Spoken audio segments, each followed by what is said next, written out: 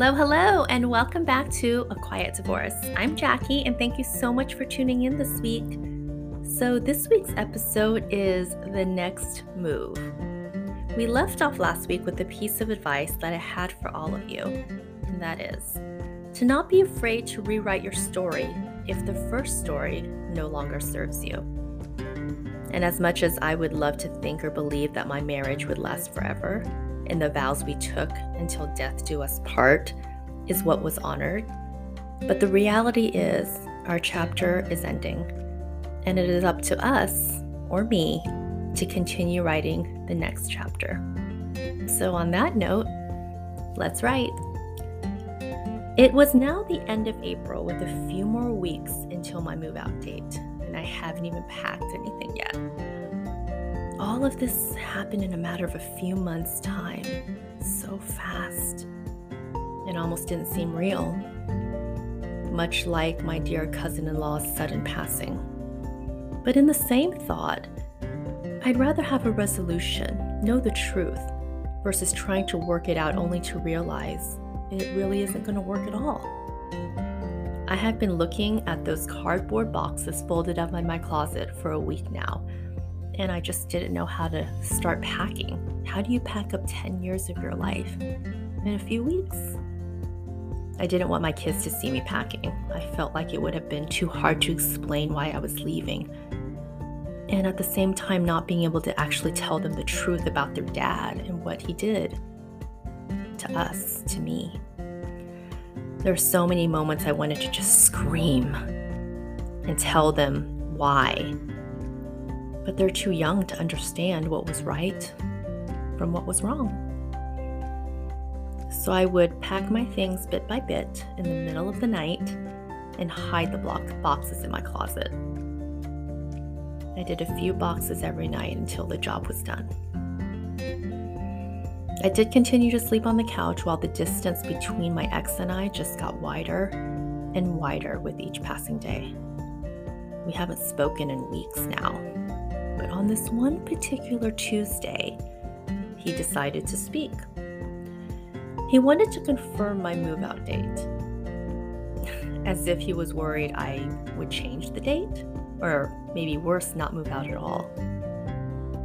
But he actually had the audacity, the nerve to recommend a moving company to me. Pure Moving Company is what it was called, and I'll never forget. I said, "Are you serious?"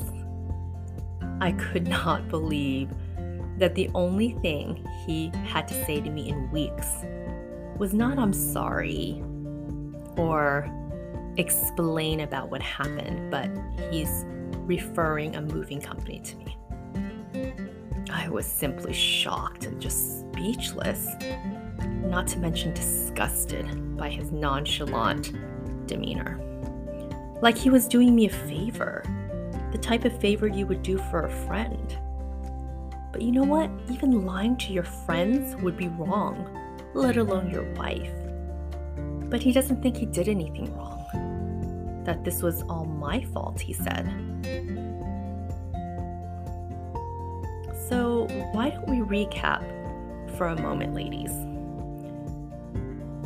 He lies to me about the ownership of the house, used our community funds to pay for it, kicks me out of this house, and now you're recommending a moving company to me to move out.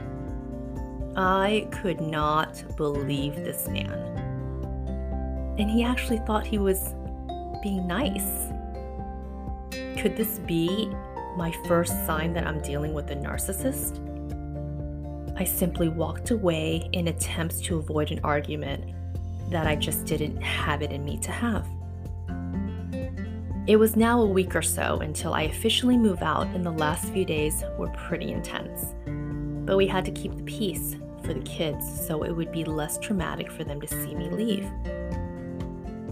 But we did decide it was time to tell them what was going on. Our first attempts at co-parenting was breaking the news to our kids, and we decided to do it by taking them to the house I was renting so they could get familiar with it too. I was so nervous to tell them. breaking the news, I knew I was making the right decision, but I didn't have any idea how they would take it, how they would feel.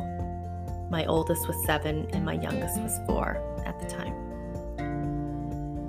We all got into the car and started driving towards the house, which was only 6 blocks away. I started the conversation by saying that Mommy got a new house and that we wanted to show it to them. They were actually very excited to see it, which made me feel even worse, like I was tricking them in some way. But I stayed strong and promised myself I wouldn't cry. Holding in my tears simply wasn't easy when it came to these 2 boys. I love them so much, and the idea that I knew of all their dad's crimes, but I had to uphold their vision of him at the same time? I mean, in their eyes, he can do no wrong. I had to fight against all my natural instincts to speak the truth. I will in time, just not now. As we walked in, the boys already expressed how close it was to their dad's house and that they liked it. But then my oldest asked me, why do we need a new house? Are we going to live here too?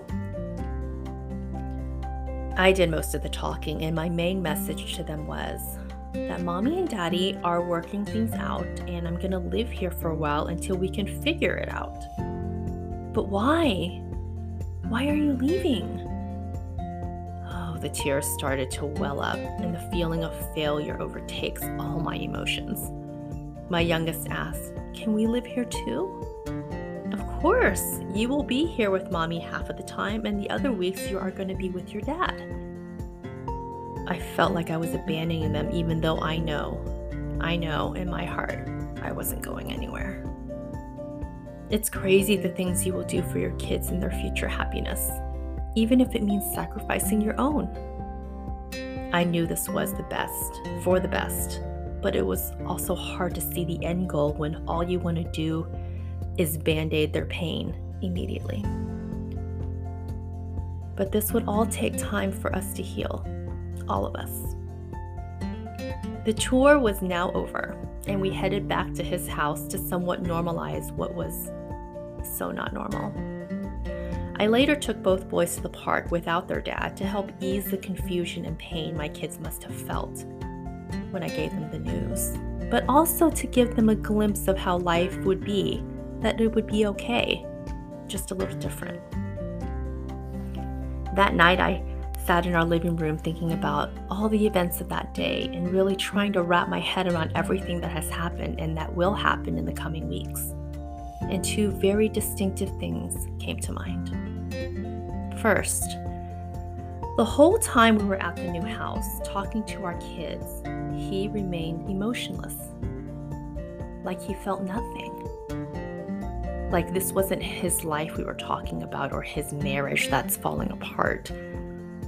That his kids are sad that their mom is leaving, and all by his doing. He just didn't seem to care. That's the part I had a really hard time swallowing. I upheld his image for him, for my kids. Every part of me wanted to shout out the truth, what he did to me, to us. But then the other part of me felt that the truth would be revealed in time. And if there's anything I have learned through experiences, past and present, is ladies, karma is real.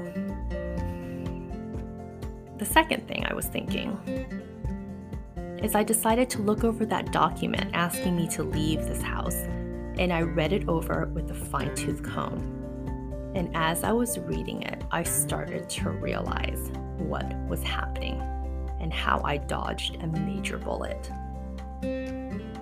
If I didn't or wasn't able to find a new residence, a new place to live, I wouldn't be in the best position to fight for 50-50 custody. So by forcing me to leave, with no place to live, nowhere to go, he placed me in the perfect position for him to get full custody.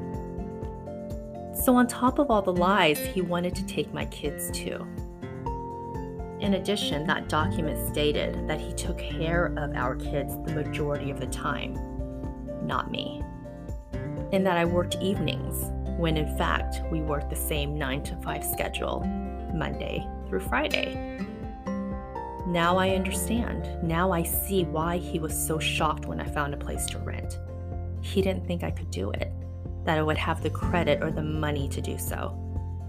That is why he asked everyone in the family to ignore me, ignore my calls, texts, and emails. Basically, ignore any cries I had for help. He didn't want anyone to help me get back on my feet. Man, this is one calculated person that made a major miscalculation when he underestimated me.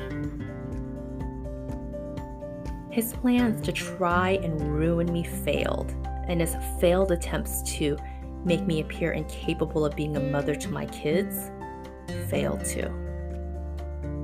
Now my tears turned into rage, and from that night, and I mean from that night, I knew the fight I was up against, and I was getting ready.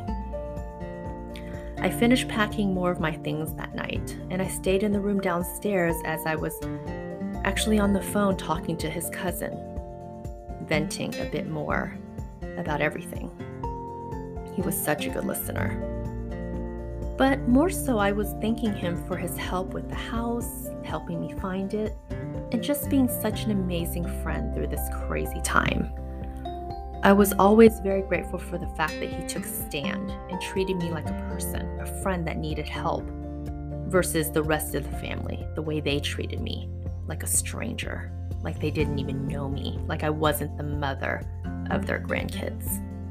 Speaking of my mother-in-law. But that's another thing about Asian culture. If you're not in the family, or if you aren't tied by blood, then you simply have no place in their circle. When they decide, you have no place in their circle. I couldn't sleep the rest of that night, as I was still trying to recover from the big reveal day with my kids, knowing that there will be more questions, sadness, and uncertainty. But I was getting ready, and I felt comfortable with my decision. I had a plan. I had a place to live and a job to support myself. So all that was left to do was wait. Wait for the day I'm officially separated. Wait for the day my new life will begin. And waiting for the day I say goodbye to him and my previous life with him. Wow, 10 years gone, just like that. But you know, there's a classic saying, when it rains, it pours. Because I'm about to get another surprise that I simply did not see coming, ladies. On that note, we will continue next Friday with the first night. Until next week, bye for now.